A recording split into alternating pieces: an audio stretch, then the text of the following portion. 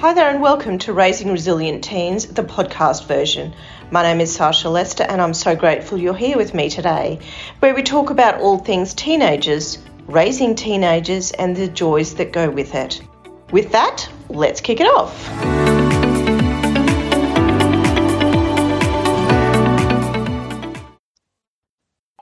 Hi there and welcome back to another episode of Raising Resilient Teens. Today I'm joined by the Elvis Presley of guests, Miss Regina Gulbinas. And I say that because I was literally so excited that I just sent out a request one day and that was what I put in it. I said, literally, if you will say yes, it will be the Elvis Presley of yeses. And I felt so excited because you snapshotted it and you put it on on your story. And so thank you. I'm so glad to have you here today. I'm very excited. Regina's bio is extensive, and I'll just read it for the audience so they get a understanding.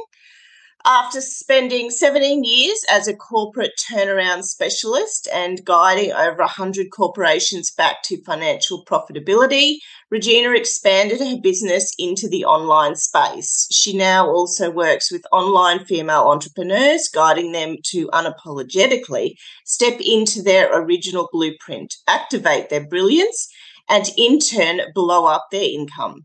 Her clients do not pay her for time. They are paying her for 20 years of experience, helping businesses generate millions. Together, they collapse time around possibility. That's the first part of her bio. And the second part, which probably relates more back to our podcast. At 29, Regina filed for divorce from her husband and walked out literally, leaving everything behind except full custody of her two daughters. Regina would then struggle through an extremely difficult and financially devastating 3-year divorce process that tore her and her children's lives apart to the tune of $2 million by her ex-husband and father of the children. This left Regina 100% financially responsible for her and the two children as they began to rebuild their life after losing everything, including a place to live because of the debt. She fought her way back one day at a time and has entirely restored her life while helping others restore theirs. Wow. And I just saw your facial expression. Without a doubt, resilience was built up very quickly, and it's amazing. So, over to you. Really, how do you feel when someone reads the bio that you send back to you? Because it's always different when someone else reads them in their words, I suppose. You know, I'm fighting back the tears as you read it because I left 15 years ago. I'm 44 now, and as you read this, it doesn't, number one, part of it doesn't feel like it was me because it was such chaos, such a traumatic experience. Part of it, I felt really bad for the girl who had to go through this, which is myself. And part of it is I felt proud for the girl who's become a woman through that process. So you're right. You saw my face. I got tears in my eyes. It's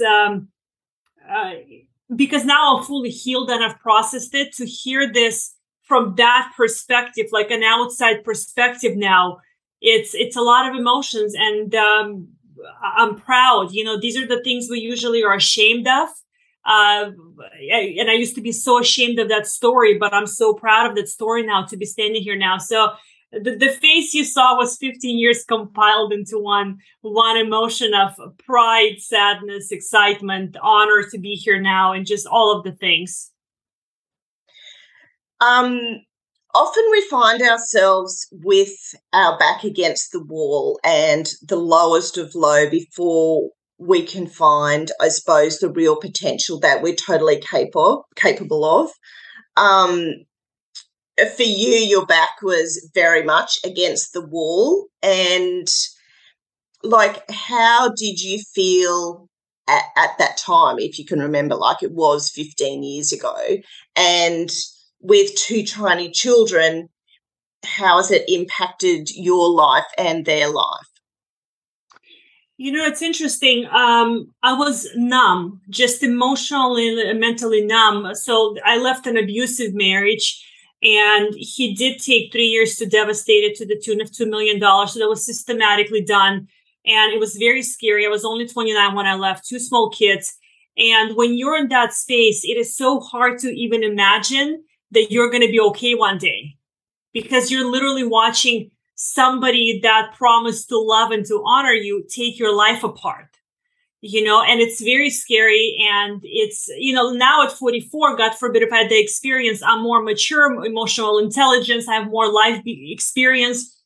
But when you're 29, like, how much do you know when it comes to such a tragic environment? So it was hard. It was really a day at a time, because on top of that, there were threats to kidnap my kids back to his country. There were, like, my tires were slashed. It's just, there's a whole story behind it. So looking back now, literally a day at a time, and sometimes an hour at a time, because I couldn't process a day at a time, because on top of navigating the divorce and all the things, I was running and supporting anywhere from 7 to 12, 15 companies at the same time. I still had that responsibility. I had a responsibility of two kids, and my kids were always in a lot of activities and sports. Like, I didn't let them sit around and watch TV all day. So I had that and that and that and that. And a lot of it was an autopilot. But for me, it was two options. It was very black and white. I either go back to the marriage, because he told me, if you come back, this will stop. Like, I will stop terrorizing you if you come back. So I had the option of coming. He flat out told me that in court, if you come back, this stops. So I had the option to go back, or I had the option to see how far I can take this. Because once I've left, I didn't leave to go back. I was just about to ask, was there ever a moment that you just, God, went, oh my God, this is way too much, and maybe it is better if I do go back? I had moments, what if I go back, but not because it was too much, because I'm very traditional and I wanted the marriage to succeed. I believe the good in people. I felt like maybe he had a good side to him. We were together for 13 years. So it didn't, it wasn't like a 5-minute relationship. But every time the woman in me felt sad for what used to be, he would do something so horrendous to remind me that going back is not an option. I'm grateful that he continued to be the way that he was. But I never wanted to go back because it was scary. I'm just not the personality that backs down. So, like, if life squeezes me, I'll push harder. So at that point, it was about, what are we going to do? Okay, we're here now. And that's just my personality. We're here now. So now what? Yeah.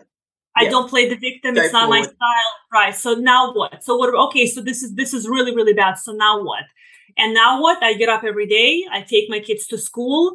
I take care of my clients, a lot of sleepless nights, a lot of packs of cigarettes. I used to smoke like a chimney then because of stress. Literally no sleeping for 2-3 nights in a row. It was just a cigarette, like it was nonstop. And because the level of stress and the level of fear, it's very scary with the things that were happening. Restraining orders, police. It was bad. When people ask me how I did it, I'll be honest with you, I don't know. I just did it a day at a time. That's the honest answer. I just did it a day at a time. I did have those questions as well. And there's times that, like when I was going through my situation with Harry being the drug dealer, the drug taker, living away from home for 2 years, not talking to me, and really shutting me out of his life, and getting him back around, that now we chat every day, we're texting, we're sending pictures.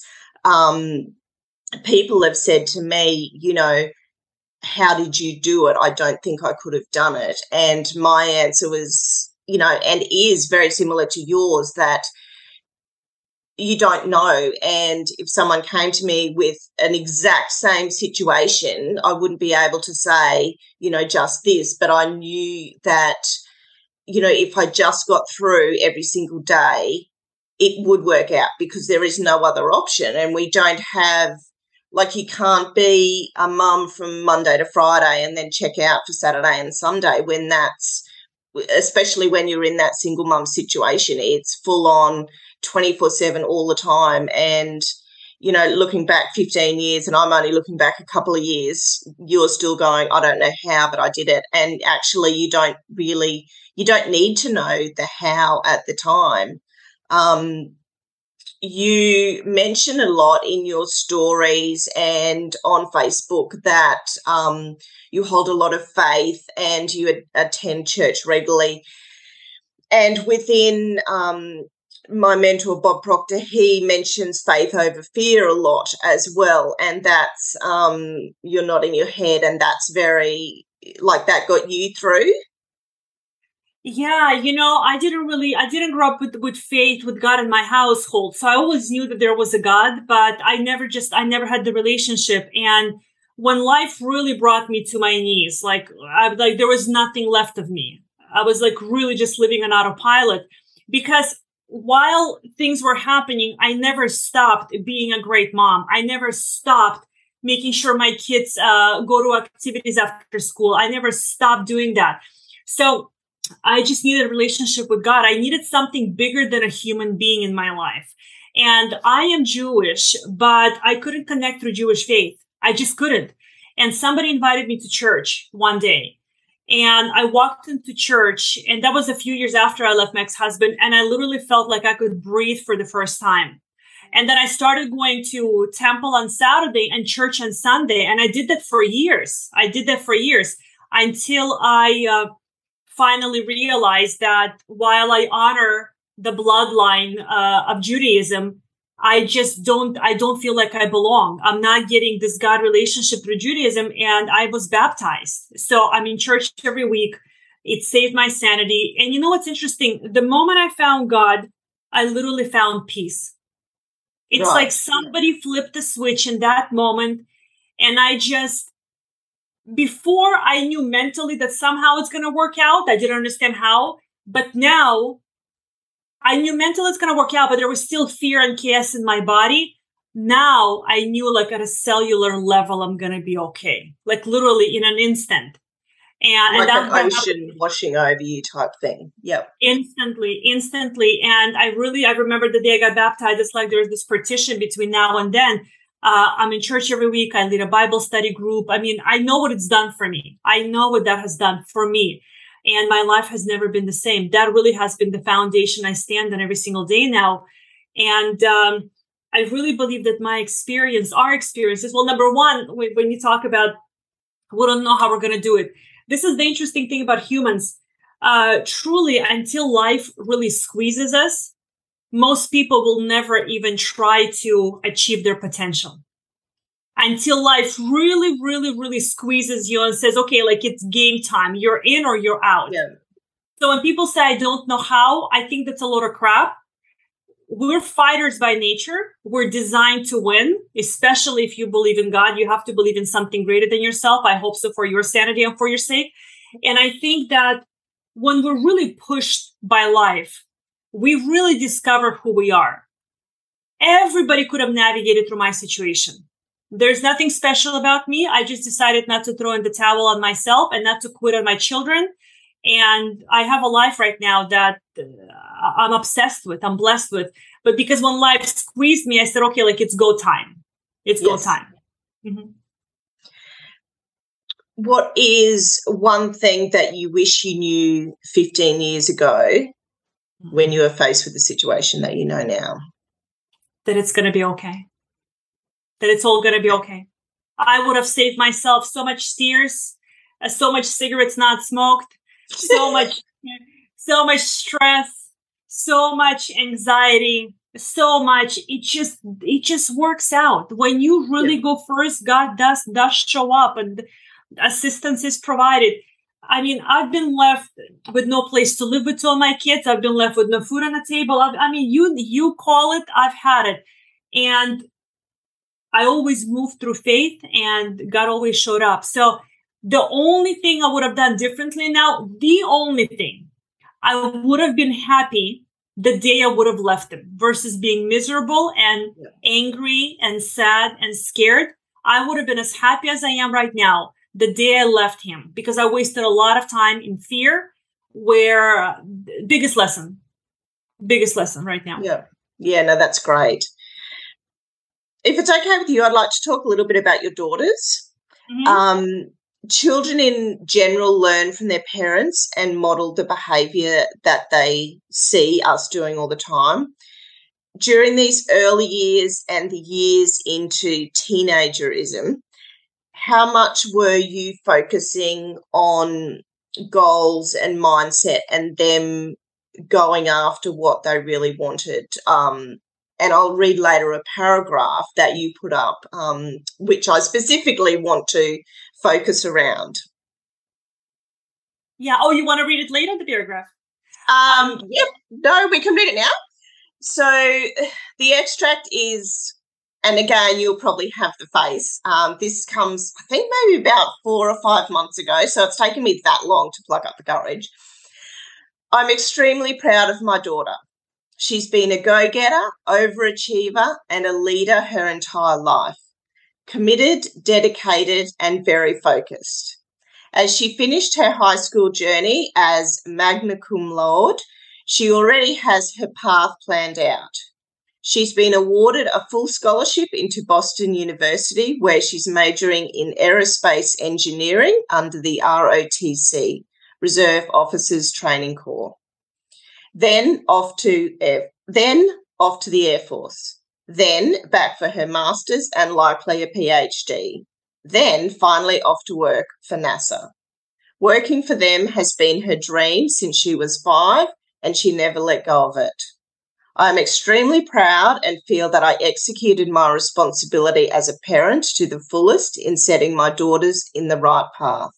My beautiful baby, may the Lord bless each moment of your life. My love and pride for you has no measure. Oh my God, if I could only write like you. I've done a million podcasts. I've never had anybody make me cry. See, the Elvis Presley of guests. You know, regardless of what happened, and this is what I hope every mother or father or whoever's going to hear this, regardless of what happened, I never stopped showing up as a parent for my daughters. No matter how much chaos, no matter how much fear, no matter how tired I was, no matter anything, I never stopped showing up as the authority figure. I never stopped leading the household. I never stopped pushing them. I never stopped driving them around. I mean, they're 7 years apart. They were in 2 different schools, 2 different set of friends, 2 different sets of activities. They were in sports and arts and crafts 5 to 6 days a week. That's on top of everything I had. And constantly at different places at different times. It was insanity. But I never stopped being a mother. I never stopped being an authority. I let my kids fail all the time. I occasionally would set them up to fail to see if they're going to get out of it. Because I wouldn't set them up to fail like catastrophically, right? I mean, what could they possibly do when they're a teenager? But I would always be there. I would put them in positions where they had to sink or swim. I prepared them for life. So I was able to separate my chaos from my responsibility. I was very strict. I ran my whole military style. There was no playing around. There was no hanging out at the mall. There was a curfew. They were in bed by 8:30. It doesn't matter. You didn't eat your dinner because you were playing. The bedtime is 8:30. So next time, tomorrow when you go to bed, make sure you get everything done. So I had to be very structured. Otherwise I would lose control of the house. So it is very important to, I think, push your kids. It's very important to challenge your kids. It's very important to let your kids fail. Don't bail them out every 5 minutes. It's very important to understand when they need to get grounded, because they need to understand right from wrong. So the biggest thing I think I'm proud of as I raise my daughters is no matter what happened, I never stopped being a mom. I never tried to be their friend. I knew that when they get older, we can be friends. For now, they need a parent. I was the only parent. I couldn't be their friend. And honestly, I didn't care to be their friend. I had a job. God gave me an assignment of 2 daughters. My job was to be their parent. Now, when they're 18 and 25, now when I've raised them as quality human beings, I get to be their friend. So I push them. I And do really you push think some parents are like friends too early and they don't set those boundaries and, hard limits? Yes, absolutely. And I think part of it is there's a lot of broken homes, a lot of single moms. We get tired, and sometimes it's easier to come home. And if your kid wants to be a difficult teenager for a moment, it's easier just to let them, because you're so exhausted and you still have to do the laundry, you still have to make dinner, you still have to do, it's easier not to discipline them. But if you miss it once, you're going to miss it twice. I did not care how tired I was. First and foremost, I was a mom, and I enforced boundaries. I respect rules, very traditional values in the home, very traditional values. So I think it's the most important responsibility. And you know what? Also, I had a decision. I either do everything I can, invest every time, every minute, every dollar, every resource, every spare second of energy I had into my kids up until they're 18, so that they're quality, productive, high functioning human beings. And then I don't have to worry about them for the rest of their life because they're well off. Or I can kind of half-assed it, if I may say it, and then have to worry about them for the rest of my life. So I asked myself, what is it going to be? Are you going to buckle down and really run this tight ship the way that you know it needs to be ran? And then when they're 18, you can focus on your own life because you know they're okay. Or are you going to raise two human beings that are completely unproductive members in society, and then you spend the rest of your life worrying about them? And honestly, I didn't want to do that. I've done my part. My daughters are 18 and 25. They're fully functioning, self-sufficient human beings. I'm only 44 years old, and my entire life is now my own. I don't have to worry about my kids. And I think a lot of people stop parenting because, especially single mom, we get tired. And I get it. We just get tired. And, if you do this one thing very, very well, it's going to pay off so well down the line. As a child and a teenager yourself, was that the way that you were brought up by your parents, like with that strict, tight running of the ship, I suppose? It's interesting. I don't have a relationship with my parents. My mom wasn't a good just wasn't a good mom to me. So there was no like abuse or anything horrific like that. Absolutely not. Just, it wasn't a healthy relationship. Just, she's not that person who could have given it to me. So I was raised by my grandparents practically, specifically my grandfather. And he was very, kind, loving, very traditional in values, honor, respect, friendship, all of those things. And while he didn't really necessarily run an extremely tight ship,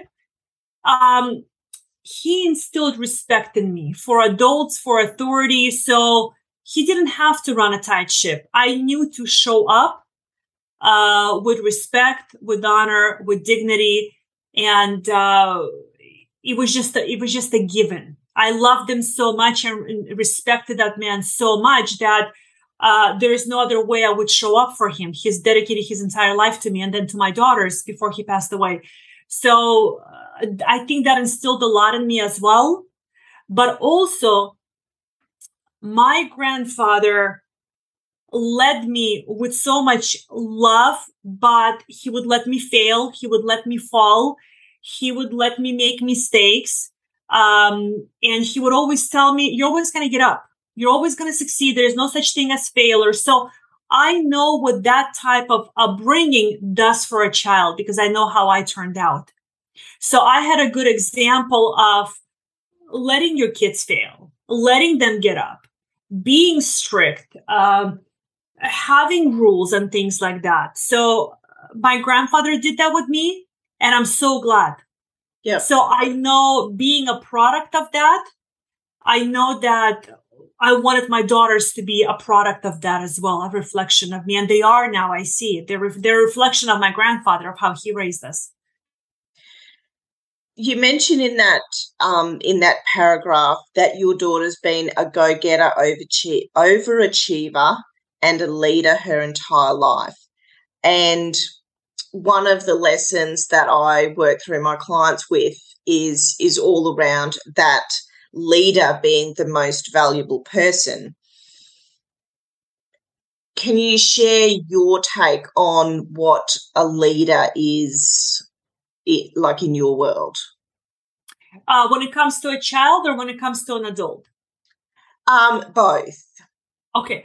So my daughters are different. One is not necessarily a leader personality, my 25-year-old. And I raised her more to accommodate and nurture who she is. My little one, since the day she was born, natural born leader, overachiever, that's just the personality. And I raised her that way. So while I love them the same, I raised them differently. I pushed her harder. I would set her up in more challenging situations. I would not let her off the hook. I would challenge her more because I knew. And now when she goes like, Mom, you were always so hard on me. You were pushing me. I said, I knew what you are. My job was to cultivate you, that in you. And my job was to breed you for leadership. I said, I know exactly what I was doing. And she's actually become that. She is like, she's like a force. She's an absolute force now because of the way that I raised her. So I think it's important. Part of the leadership, honestly, when it comes to kids is let them make their decisions, let them make their mistakes, let them enjoy the consequences of their mistakes. Let them go. Don't nurture them. Don't cuddle them. Don't protect them from life. Don't do that.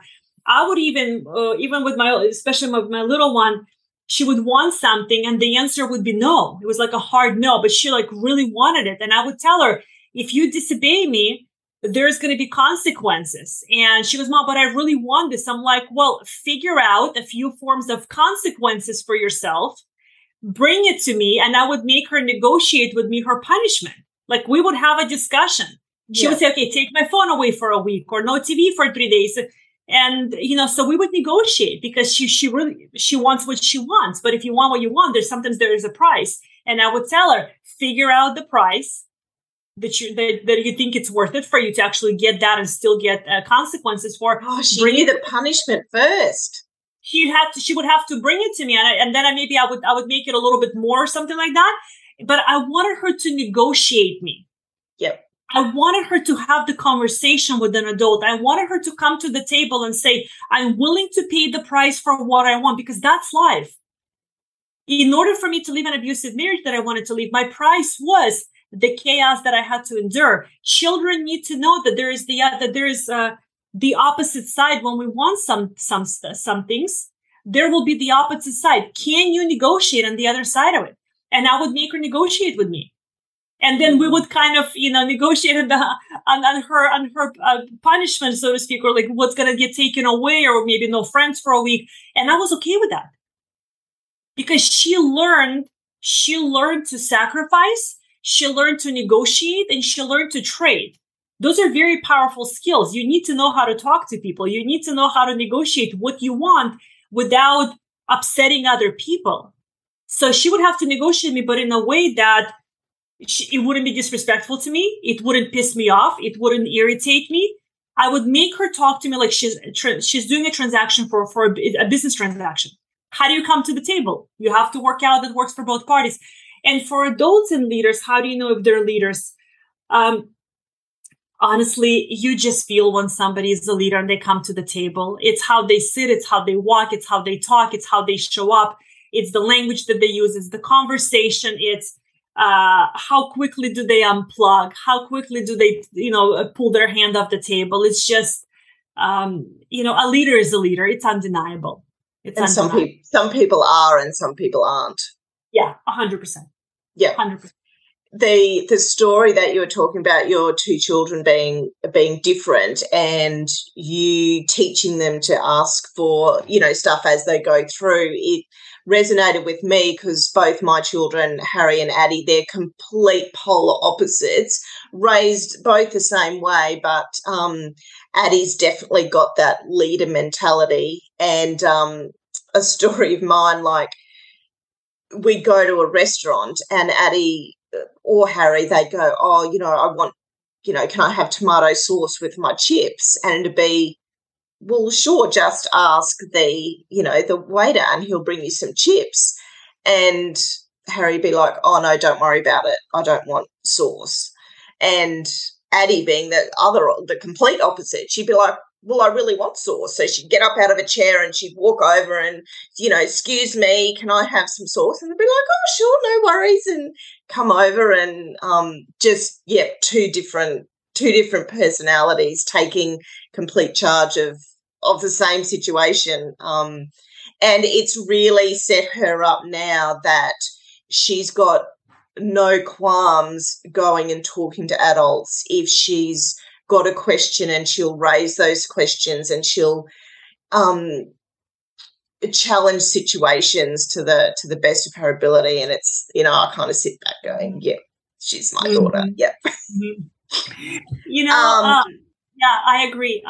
And it brings a good point. Sometimes we want to help our kids, but sometimes helping them is not really helping them. Like if the child really wants tomato sauce and doesn't want to ask for it, okay, then you don't get tomato sauce, right? They need to learn how to get it. It's very simple. I don't think a lot of people are cuddling their kids. And here's the thing, especially going through divorce, when we go through challenging situations, we want to compensate. We want to cuddle our kids. Yep. And I did that a little bit too. I'm sure I did, but it doesn't necessarily help them. It doesn't help them. So I agree with what you're saying 100%. And at the time you were working, in inverted commas, a 9-to-5 job, how soon after you separated and you were a single mum with 2 kids did you make that further split to launch your own business and go out by yourself? Well, it wasn't a 9-to-5. I worked with reorganizing companies. I worked sometimes 8, 10, 12-hour days. Right. So after 17 years of that, I just 3 years ago came into the online space. I've spent since 2004, and I left them in 2007. Since 2004, since 2002, forgive me, for the last 20 years, I've spent reorganizing failing companies.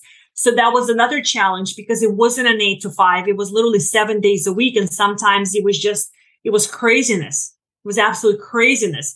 And then 3 years ago, I went into the online space. Never looked back? Never looked back? No. I love what I do, working with large companies. I love it. But I knew that as my kids are getting older, as my little one was about to become 18 and she was going to go to college, I want to get married again. I want to date. I want to live my life. I don't want to work 12 hours a day. It's working online is very different than reorganizing a company that's $5 million in debt and has to go through federal court and has to go through bankruptcy. That's a whole different animal. And I started 3 years ago preparing myself for the life I have now.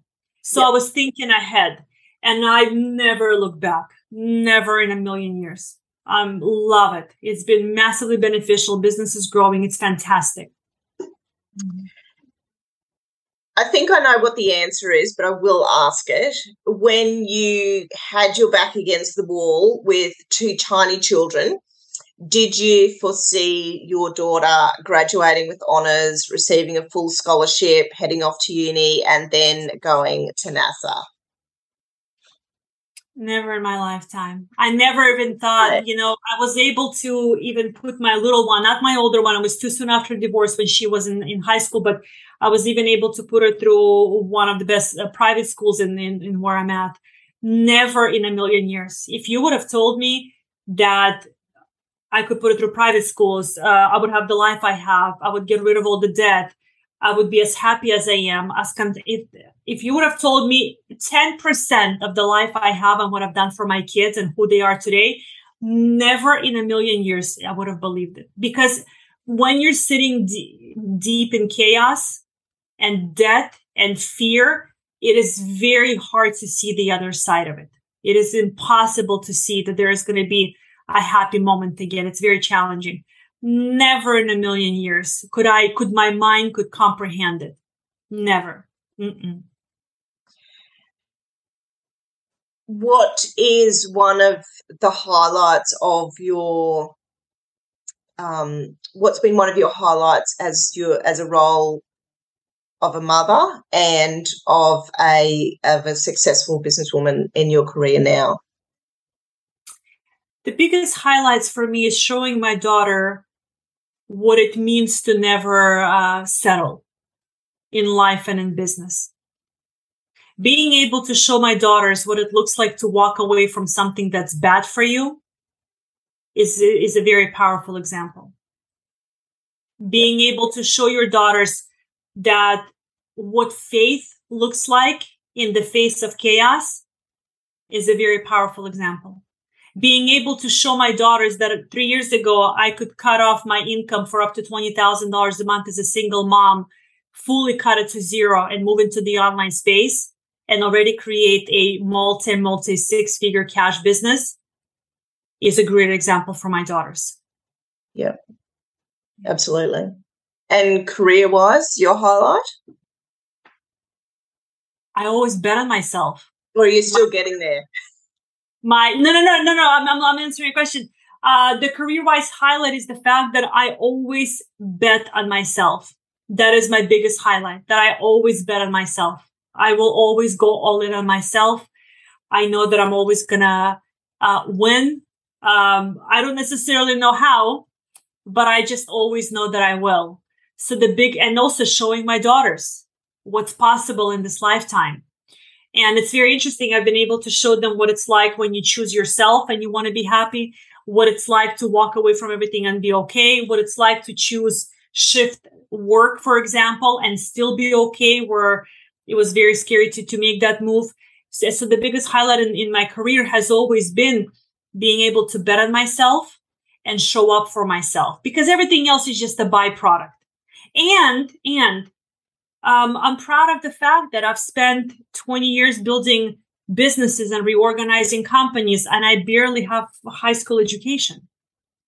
I have a 2-year degree in fashion merchandising. I don't even know where the certificate is. No, seriously. It's just might as well be a napkin I used to clean my nose, like nobody cares.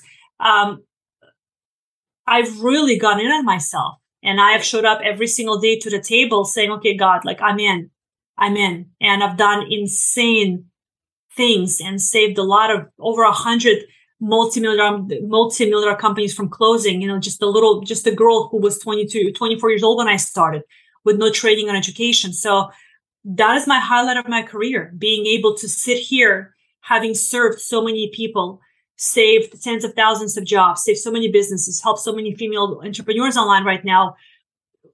In spite of everything that's gone on, to be here today, right now, in this moment, is the highlight, honestly. This is the highlight, to sit in this moment and know that I've had that experience. And I'm only 44. I feel like I have another lifetime to live. How important is it for you and for your clients is mindset and mindset work? There is no business without mindset work. Yeah. There's no business. There is no life. There is no business. There is nothing. And it's very interesting because everybody comes into the online space and initially says, I want the strategy. And then they get the strategy. They're like, but I don't believe I can do this. So maybe you need to start with mindset. So mindset is always the first step. You can bypass it, but you're going to go in circles until you actually nail that first. What does Regina's morning routine look like? And I know you live in a beautiful location, and I know what like your afternoon kind of looks like once you've done all your podcasts and all your coaching sessions and all your social media, and it's, correct me if I'm wrong, sitting under a beautiful tree on a hill just going, wow, I'm done. So I'm interested to hear how you start your morning. I'm not huge on journaling. I know a lot of people like to journal. I'll occasionally meditate, but often my morning also starts the same way that I end my day. I have my cup of coffee. I go sit on the hill overlooking the mountains underneath a beautiful, like 100-year-old oak tree. And I just feel the wind in my face. And very often recently, even this morning, I find myself crying with gratitude. I find myself really crying. I feel like crying right now. I've never been in a place in my life where I feel 100% grateful, not because everything is perfect, but because I understand life. I understand life. I understand that in reality, so few things in life really matters. So for me, if my children are healthy and if my children are with me when there was a threat of kidnapping, I'm happy. Like, I am good. When you've experienced that type of fear as a mother, nothing else matters. So often some meditation, tears of gratitude, not intentional, just to sit on a hill with a cup of coffee, feeling the wind in your face and the breeze in your hair, and really know where you are and where you've come from. And you get to help other women and maybe men get to that state. That's part of it. And I consume a lot of content, but I am very intentional. I don't consume just free masterclasses. I don't consume content on social media. I don't follow every person online. I am very specific to who I listen to, very business oriented. So like I was getting when I get ready for podcasts and certain things, I will listen to business interviews from like people that are high up, in business. So those are really my routines. I feed my mind every single day. And people have told me a lot, like, I don't have time to do this. I'm like, that's baloney. Like I was doing my dishes yesterday and I was listening to Joe Dispenza while I'm doing my dishes for 45 minutes. I was feeding my mind. So my morning routine is getting focused, getting centered, clearing the noise, not engaging with the chaos, staying a lot off of social media, being focused on my mission and my business right now. That's really it. I mean, there's really no magic to it. And I just get up and sometimes just go to work. I love what I do. I mean, go to work. I put on my robe and I go to my computer. It's not like I travel. You mentioned earlier that you have a diploma or a certificate in fashion, was it? Fashion merchandising. It was like the cheapest fashion merchandising.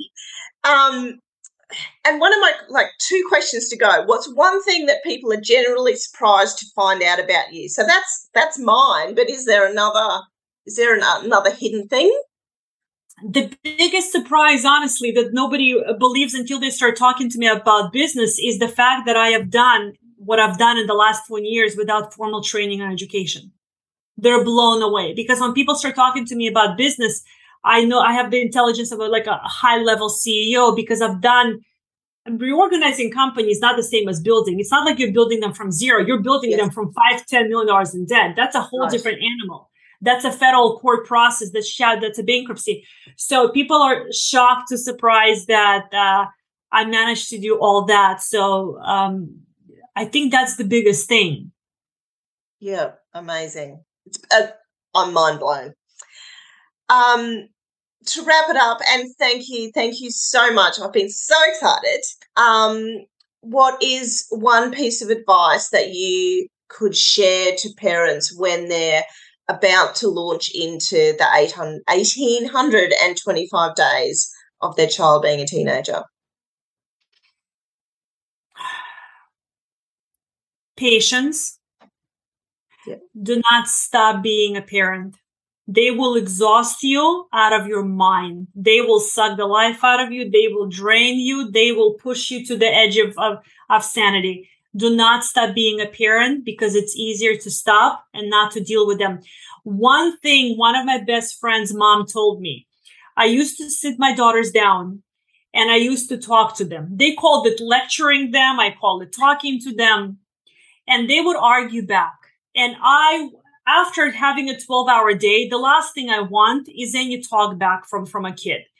And they would roll their eyes, and they teenagers have the ability to roll their eyes like to the back of their head. I don't know how they do it.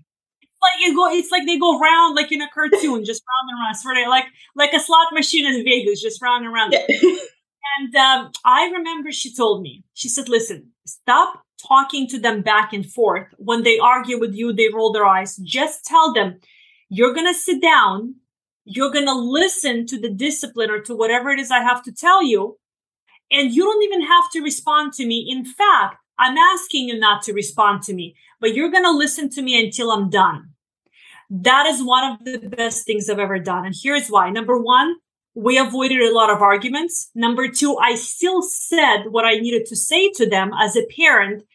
And number three, now when they're 18, and especially with my 25-year-old, I see the reflection. She literally repeats to me the things I told her 10, 15 years ago. Because I said, we don't have to argue. You don't have to respond to me, but you are going to listen. That is one of the biggest things. And another thing I think with teenagers is have boundaries. My children were not allowed to speak to me or address me if they were yelling, screaming out of control. I would not engage in an argument. When you calm down, then you can come and you can speak to me. Yeah. You don't come into my office. You don't come into my bedroom yelling and screaming. Like, that's not going to roll here. Or you can, but there is zero response from me. So you have to have boundaries for your children. I cannot talk to you when you scream at me. I cannot even respond to you.